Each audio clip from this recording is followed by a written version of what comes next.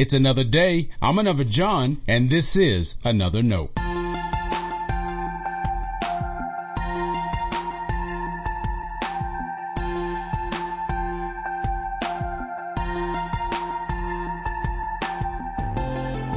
A real question people have asked before, several times actually, is what is the most important part of a church's worship?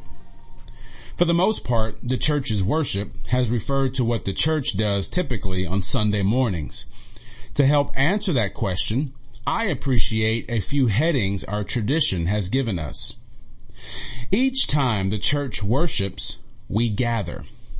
And you might wonder why just showing up would be worth acknowledging. Well, think of all the empty churches we hear of these days. Consider everything God's people are doing instead of showing up for worship. Joining the church in worship is a testimony to your love for God. Now, once we gather, we worship God. We declare God's goodness and that God is worthy of all our praise. We do so through song, calls to worship, and prayer. And whatever the form, the priority is praise. The church then hears from God. God speaks when the Bible is read aloud. Then, as preachers preach, we listen for God's word to speak again to each one of us and to all of us. It's during this part of the church's worship we find what's most important.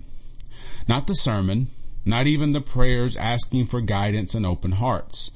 The high point of our worship is when the scriptures are read. If you've ever read a Bible passage to church, think about one of the things you might say when you finish.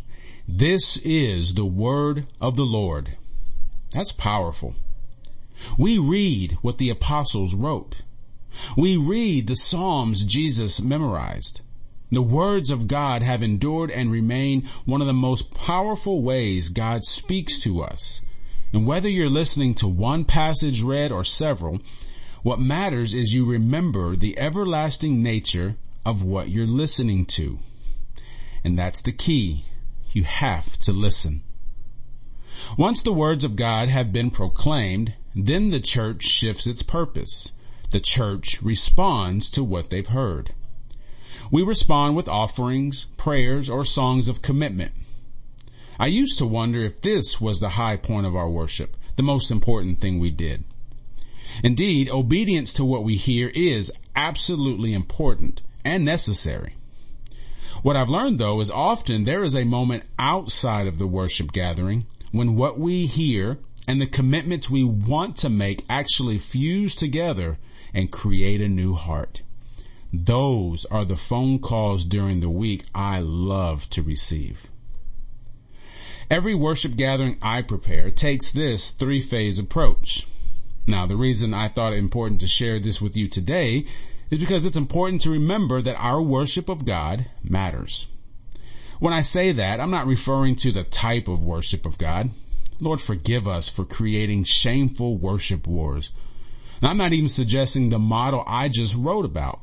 And thankfully, the Holy Spirit isn't bound by what's typed on a bulletin. Actually, what matters most to God is the attitude we bring to worship. If you read Isaiah 66 and the Bible you're using has headings, it probably reads something like, the worship God demands. What the prophet says is that God is not pleased by our worship services. God isn't looking for how we design our worship. The building doesn't mean more to God.